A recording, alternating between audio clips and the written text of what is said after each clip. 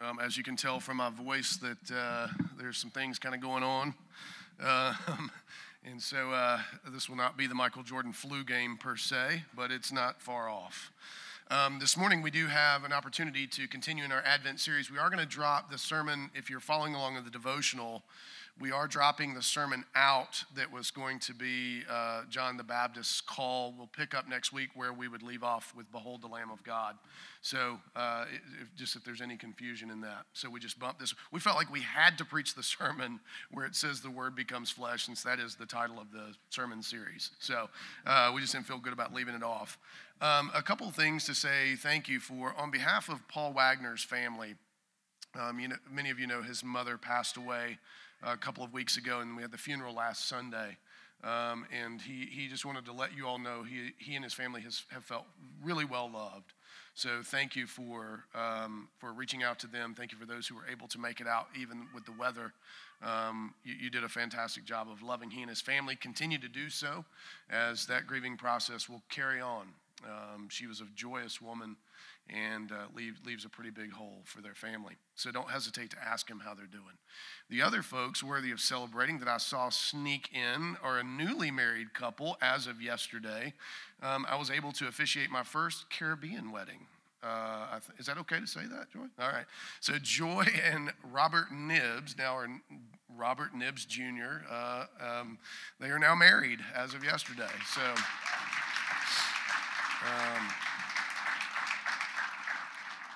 I do have to say, thus far, it's the best food I've ever eaten at a wedding, hands down. Anyway, so thank you for that.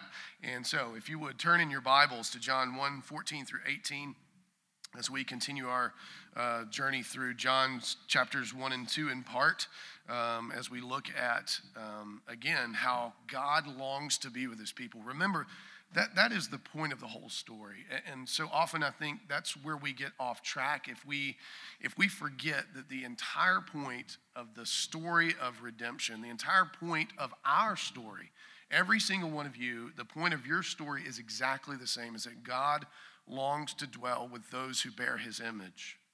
And not only does he long to do that, but provides everything that is necessary for us to be redeemed and restored to him, to enjoy the blessing that is dwelling with our Creator God. And so, as we talked about last time we were together, there is a difference between the downhill ease of sin and the uphill battle of discipleship and sanctification. And so how amazing is our God that, given that it is an uphill slog, he provides so much help along the way in so many different forms and fashions, and make sure that we have everything that we could possibly need. So this morning, what I want you to get from this sermon is that Jesus Christ is the Word made flesh to dwell among us, to reveal the grace and glory of God for our redemption. Let me say that again. Jesus Christ is the Word made flesh to dwell among us, to reveal the grace and glory of God for our redemption. So before we begin that, I do have a question for you, because I think this is just an important question. And if we're honest, we all wrestle with this, and at different points in our lives, we might answer this question differently. Do you perceive God as near or far? There are seasons, if we're honest, where he just feels like he is so far from us, right? We've all had those moments where it just feels like he resides maybe somewhere near the back of the universe, if he exists at all. And then there's other times where he's so near to us, and it's so strong and it's so sweet that we, like Peter, would love to build a tent right there and just never depart from that place, right? Because we've also felt the ebb and flow, right? And so my question beyond that, though, is what has most influenced your perception of God's nearness or farness? Is it that is it some bad theology? Is it a misunderstanding of how God truly does in fact work? Is it that you just didn't get your way? You prayed for something once, which, by the way, let me just say, as somebody who is getting on up there in years and now feels the cold in his bones, that's a new thing for me. I've never felt the cold in my bones. Like the last few days, I've been like, Susan, where's my shawl? It's just terrible. It just shows up one day. There's no warning. Thank you, Josh. I'll take it. And I've been feeling it for the first time in my life. I feel it like in my ribs. And so, anyway, and I'm so hot natured, it's crazy. So we'll be cranking the heat up to 90 probably today or something. I don't know. But anyway, it's just, what is influencing? So if you think that praying once or twice, 3 times, 4, 5, maybe even 10 is near enough, then you will be disappointed. There are times, do not get me wrong, where God answers prayers almost as fast as they can come off of your lips. And again, we'd love to build a tent right there and just dwell in that place where God answers prayers so fast that it's anticipated. But we don't get to dwell there. And I don't think that we learn or grow very much in that place. And so often we must do like the parable of the persistent widow who has to come and seek justice again and again and again. And so there is times where that's just true. And I think for many people, probably younger in age, the farness of God is often related to unanswered prayer. And so what is it that's influencing you? And I also want to make another plea to you, and I've said this before. I recently read a book on infinity called Everything and More by David Foster Wallace. And if I were to arrogantly tell you I understood that book, it would be ridiculous. I understood maybe 1/10 of it, which begs the question if I even understood the 10th. Right? And so it was a lot of math, and you may be wondering, why in the world? I can't get into all that right now, but I just read a book on infinity. And it was a lot of really long math. And what's interesting about infinity is, and this is going to sound like duh, it just never ends, right? And so that part I do know. But it's interesting because part of the argument is that between any 2 prime numbers, there's an infinity. As is, there's infinity beyond. And then between any 2 of the betweens of the prime numbers, there's an infinity. And between any other 2 smaller points, there's an infinity of possibilities. So it's like turtles all the way down or whatever. I don't know. And so if I were to arrogantly assume, because I'd read one book by a guy who is not a mathematician named David Foster Wallace, and think that I understand infinity, do you think that would make sense? No, not at all. In fact, I think we do God a great disservice when we oversimplify. Like, we're going to spend an eternity enjoying what it is that he is and what all this means. So what does that tell you about some measure of the complexity of this whole thing? And so we do it a great disservice when we treat God as if he should be simple math. As if he should be just, now, I want to put an asterisk for just 1 second. What is very simple, and this is critical, is how you can be saved. That part is crystal clear, and the scripture makes it so clear from start to finish that a child can glance at it and get it. However, the rest of it, creation, my wife and I had an opportunity to go to the Georgia Aquarium for the first time on Thursday, and Clay Oldham works there, and he served as a docent for part of it. And now I think I'm an oceanographer. I've read a book on infinity. I'm a mathematician. I've gone to the aquarium once. I'm an oceanographer, right? All right, so but it was amazing. As Susan and I were in the jellyfish display, and there's this one jellyfish that looks like it's got cauliflower lace kind of coming off of it, and just watching them move. Eyeless. I don't even know if they have a brain. They have a neurosystem of some sort. But Susan said, isn't God just amazing? That he would put this much effort into this one thing, intricate and deep. Because again, if you know anything about evolution, the more complex a system is, actually the greater its fragility, and that's contra-evolution, actually. And so it's just fascinating to see God in so many details. The whale shark as it swam around, and it's just fascinating to watch these things and to see God's intricate complexity. I have no idea why he does it, but it was so fun to watch, like even the little clownfish and the little shrimp-looking things, and the seahorses, all that stuff. Like, what's the purpose in all that, except to make us pause and go, Wow. And so let's do God the service of not thinking he is just simple math and that he can be rendered to just the Jesus Storybook Bible or some other simplistic kind of thing. I didn't just take a shot at the Jesus. I love Sally Lloyd Jones, by the way. I'm not sure it should be called a Bible, though, but you can talk to me later about that. But I do think that we do it a disservice when we're so reductionistic and we don't give him time to unfold and recognize sometimes we're not ready for the answer. There's just certain things we're not ready to know. And if you've lived, you know this, right? There's things you know now that you're like, man, there's no way I could grasp that at 18. No way. No way it would have made sense. No way we could have seen it, which is a point that Flannery O'Connor makes. She says, you can't see what you can't see. Again, that sounds overly simplistic, but it's just true, isn't it? You got to cultivate sight. It's fascinating in the same way C.S. Lewis in the book Out of the Silent Planet, when Ransom first comes to the planet and is looking around, he has no idea what he's looking at because he's never seen it before. And he has no way to even process, what am I even trying to look at? And it takes him a while to get oriented before he can know what's happening.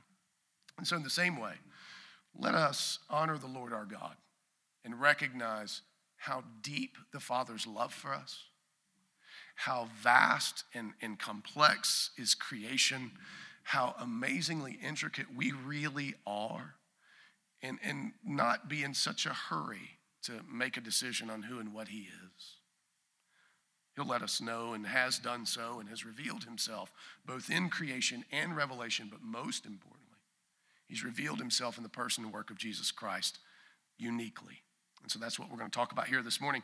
If you would, hear this quote from Charles Simeon. I think it fits well with what we've been saying.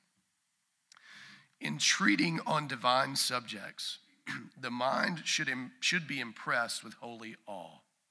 Whenever we approach them, we should apply to ourselves the injunction given to Moses and pull off our shoes as standing upon holy ground. But of all subjects, that of the incarnation of our blessed Lord should be contemplated with the profoundest reverence. It has heights and depths which even the heavenly intelligences themselves are unable to explore. And again, that's one of the things you'll hear people say, 100% man, 100% God, math don't work. I know, I get that. But it's not math, it's redemption. And redemption makes sense to no one. And so let's turn to the text. And this is the conclusion of John's prologue, which again, if you're going to read the Gospel of John, you have to understand how verses 1 through 18 set the stage for the entire book. And again, one of the things you will notice as you study John is how Jesus himself is often turning the gaze away from even him himself and pointing it back to God. It's really a unique thing in John's gospel where every time somebody says something, Jesus pushes it away and says, no, turn and behold the Father. Turn and behold the Father. And so if you would give your attention to the reading of God's word this morning. And the Word became flesh and dwelt among us, and we have seen his glory. Glory as of the only Son from the Father, full of grace and truth. John bore witness about him and cried out, this was he of him who I said, he comes after me and he ranks before me because he was before me. And from that fullness we have all received grace upon grace. For the law was given through Moses. Grace and truth came through Jesus Christ. No one has ever seen God, the only God, who is at the Father's side. He has made him known. Let me take a drink and see if this will improve the rasps real quick.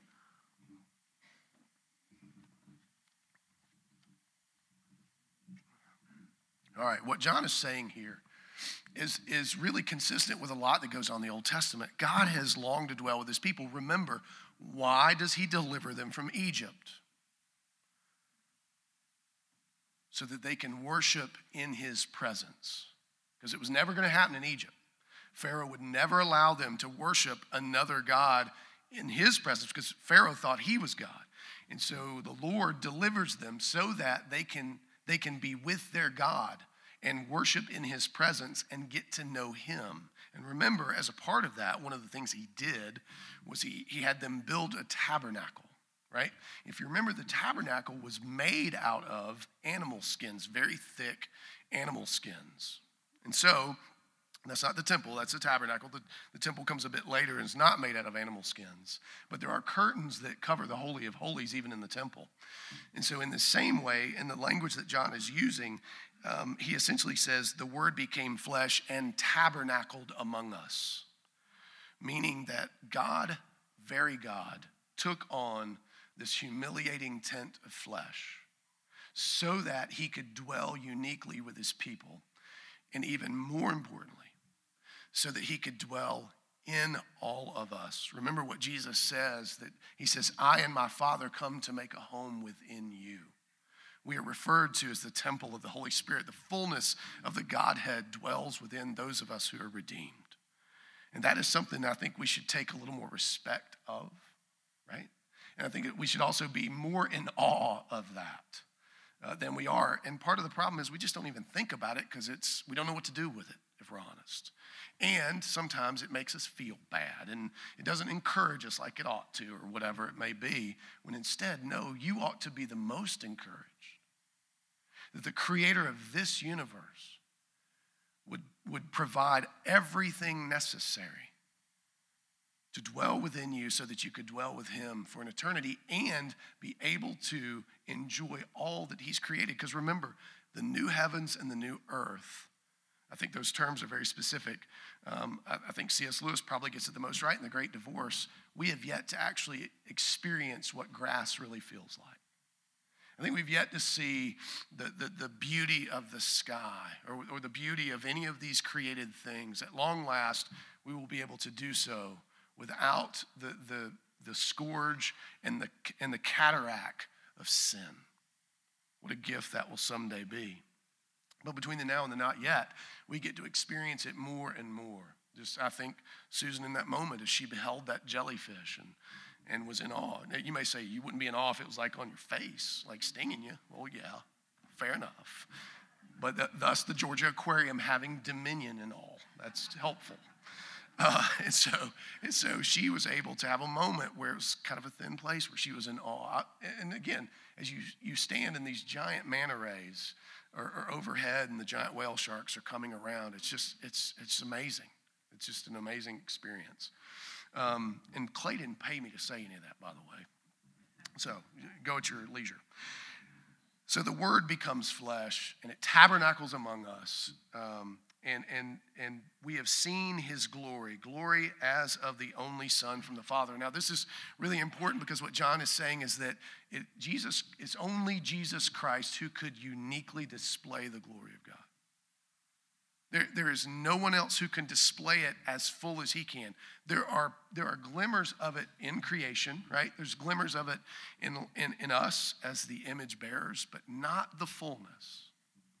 The fullness was for Christ alone, which is why he uniquely is the Son of God. He is uniquely the firstborn of all creation because only he was able to contain the glory of God and display it in a way that would draw us to him. Remember, the whole point of this display of glory is not that we would run. Not that we would run from the throne of grace, but that we would run to the throne of grace to receive everything we need. This is why it's so important that when you sin, when you mess up, when you miss the mark, which way do you run? Because if you run from the throne of grace, what are you saying? God is terrible. Or I'm so terrible that I can eclipse the cross. Really? You'd be better off actually making those kinds of statements because at least you could hear yourself honestly instead of playing games. Instead, what we should do is always run to the throne of grace because of this truth right here. Christ became flesh, tabernacled among us so that we could behold the glory of God in man. So he goes on from there and he says, full of grace and truth. And then later on he's going to repeat that, which we know that anytime something is repeated in Scripture, we should pay attention to that. And he seems to be maybe not pitting it against the law, but in addition to the law. Because remember, if all we had was the law, how far could we go? all we could know if all we had was the law is that we failed. But the beauty of grace and truth in addition to the law is not only that, yes, you failed, but you are going to receive that which you could never earn, and it's never going to change. The truth is that God is unchanging, and he's eternal, and his redemption is unchanging, and it's eternal. That's good news to us. And so this grace and truth that comes makes it very clear to us that we, though fallen, can be redeemed. That though we have sinned, and though we have, in many respects, rejected God as if he were so far away, he draws near to us in grace and in truth. And it's unchanging. And then it goes on to give a parenthetical statement about John bearing witness. And John made it so clear, I'm not talking about me. Don't look to me. And it will be an important charge. We do have a deacon that will be ordained this morning, and part of the charge to him, part of the charge to Matt is that he would recognize he's not God. And he doesn't have to try to be God. Instead, what he's doing is representing in his gifts and abilities and callings a portion of the glory of God. And so John makes it clear, I'm not him. Jesus alone is him. And then he goes on, he says, and from his fullness. That's such a good thing. And Paul says the same thing, right? He says the fullness of the Godhead was pleased to dwell in Christ. He says it's from that fullness, from that overflow, that we receive grace upon grace. And for those of you who know anything about the word grace, wouldn't saying it one time just be enough? But our God is better than that. Our God is more lavish than that. He says it's not just grace. It is grace upon grace. And what does that tell us? That it's never ending. Now, some of you may be saying, well, man, you keep emphasizing all that grace nonsense and people will act a fool. Well, I've been around for a little while and I don't think people need much excuse to act a fool. And I've never seen grace really make them act more of a fool. Now, it may make them confused about who they really are. There is a danger there, don't get me wrong. It could cause them to stand before the Lord and hear, depart from me, I never knew you. However, what this ought to do is cause us to praise and worship.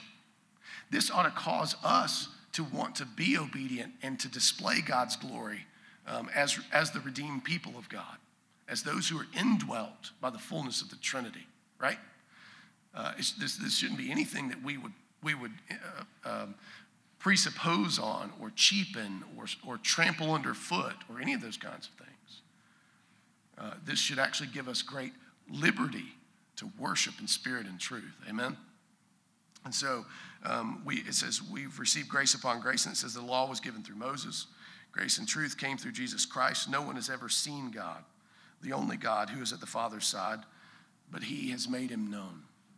And remember, this is the first time Jesus Christ's name is mentioned is in verse 17. John was being a good author and kind of holding us at bay. But he mentions him in 17. He makes it very clear that it is Christ alone who has made God known. And so it is very important for us as God's people that we study the person and work of Christ. That we are very familiar with who he is so that we know better who God is, right? And so one of the best things I've ever done, I was near the end of my time in seminary, and it may have been just after I'd graduated. I took a year and just studied the person and work of Christ. And it had such a profound impact on me. It really was life-changing. It was a very significant point in my own sanctification. And I would encourage you to do the same. And you may say, well, what books did you read? I'm not going to tell you because that may not be what you need to read. In fact, one of them is by John Murray, and it'll fool you. It's about 160 pages, but it's the densest thing you'll ever deal with in your life. And so that may not be good for you, and it's not always one-to-one. But it is important that we do make sure that we are focusing on regularly learning and growing in the person and work of Christ. Parents, one of the greatest things you will keep before your children is the person and work of Christ.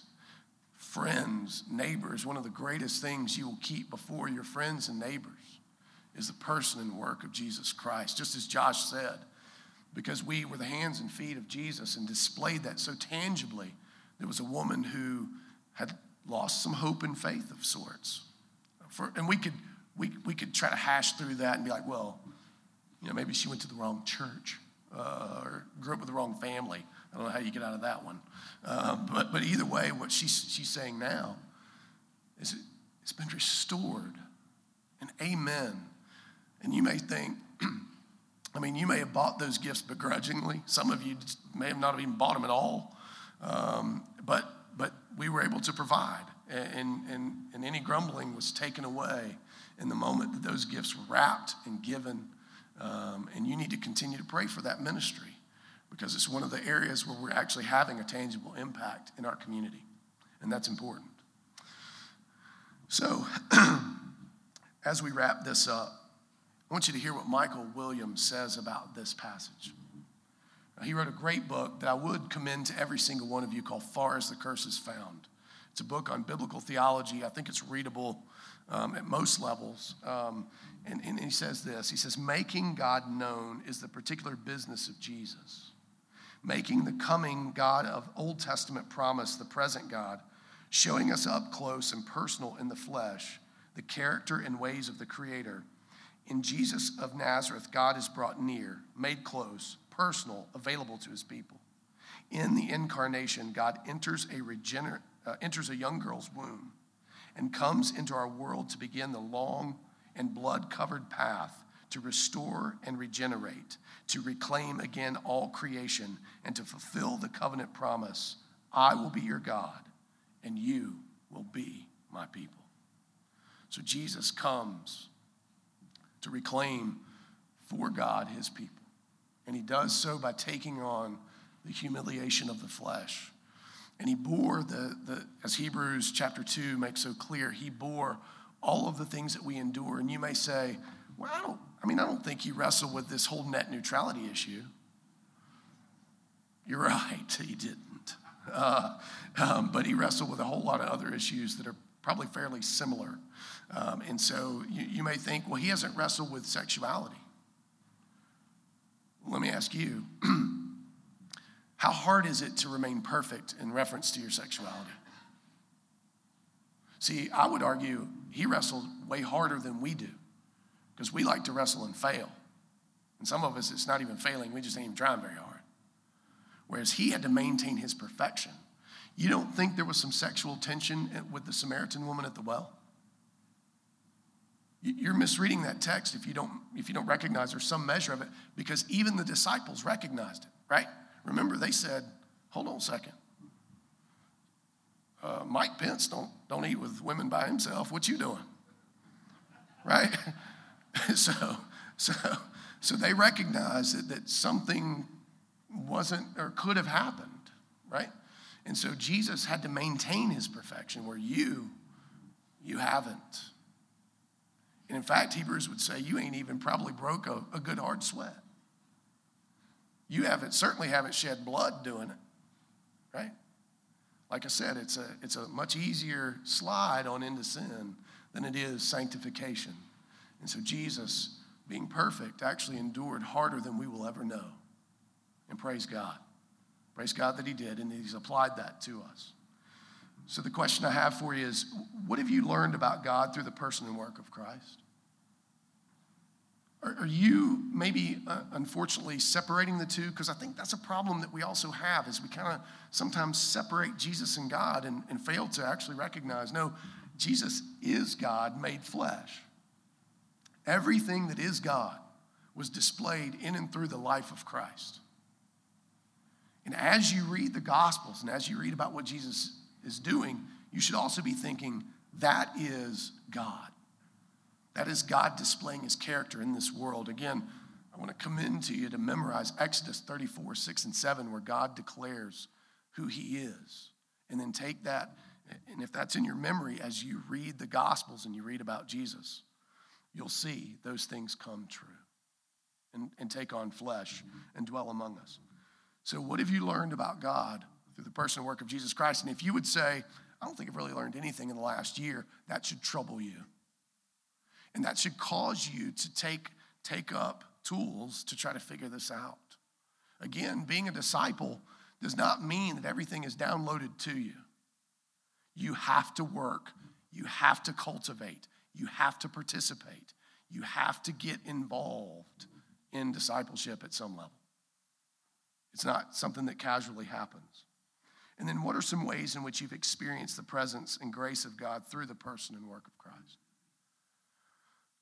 Again, so much of this for me has been through how the Lord has restored my relationship with both of my children. And just seeing how the person and work of Christ has been applied to that, and how he continues. My daughter will be coming up for her birthday this next week, and again, for her to feel welcome and for her to want to come and spend time with her family, not just because she's going to get some nice gifts, because we're super Spartan. We'll like give her a gift card, like to Starbucks or something, but I'm just kidding. We'll do better than that. But she's not just coming to get the gifts, right? We could just mail those to her. But she genuinely is seeing restoration and how she's bearing witness to. She even said to Susan, she said, I want a marriage like what you guys have. And I just will tell you as a father, I would long for her to have that as well. And so, for her to see that, actually the way she said it is, you guys are my relationship goal.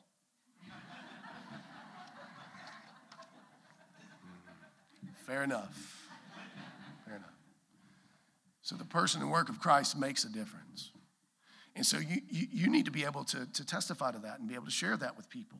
And that makes such a difference. And so, again, if you're struggling in that regard, confess that, deal with that, get into that. We need each other. This is why you can't be a disciple in a vacuum. You need other people to hear their stories and be encouraged by them. This is why for so many of you as parents, you need other couples in similar circumstances to hear your story, hear your struggle, and to walk alongside you. One of the loneliest miles you will ever walk is in dealing with a prodigal child, or your own prodigal heart towards your child, and trying to process that. And so we desperately need each other. And so don't walk in darkness on this. As it says in Isaiah, come out of darkness. So what do we learn from John 1:14 through 18? We learn that Jesus is the Word made flesh, to dwell among us, to reveal the grace and glory of God for our redemption. Charles Spurgeon says this very beautifully. He says, sing, sing, O universe, till thou hast exhausted thyself, yet thou canst not chant an anthem so sweet as the song of the incarnation. Let's pray. Father, thank you for your grace. Thank you for your mercy. Thank you for Christ who dwells among us. God, thank you that you have been so good to us, to come and be with your people, taking on the humiliation of flesh. God, thank you that you did all of that to redeem us, that he was filled, full, brimming with grace upon grace, and that he came according to grace and truth, that grace would operate within the banks of the river of truth, that we would have so much opportunity, so much creativity to live and be and enjoy being your people. God, I pray that what we would walk away with this morning is a closeness to you, that we would feel your nearness in and through the person and work of Christ. And that if for any reason we can't feel that we would work very hard, that we would be willing to get and take up the tools of the means of grace to try to find where it is that we lost sight of you, so that we could see you and behold you again. And as we will learn next Sunday, we will to be able to behold the Lamb of God who takes away the sin of the world. We pray for this in Christ's name. Amen.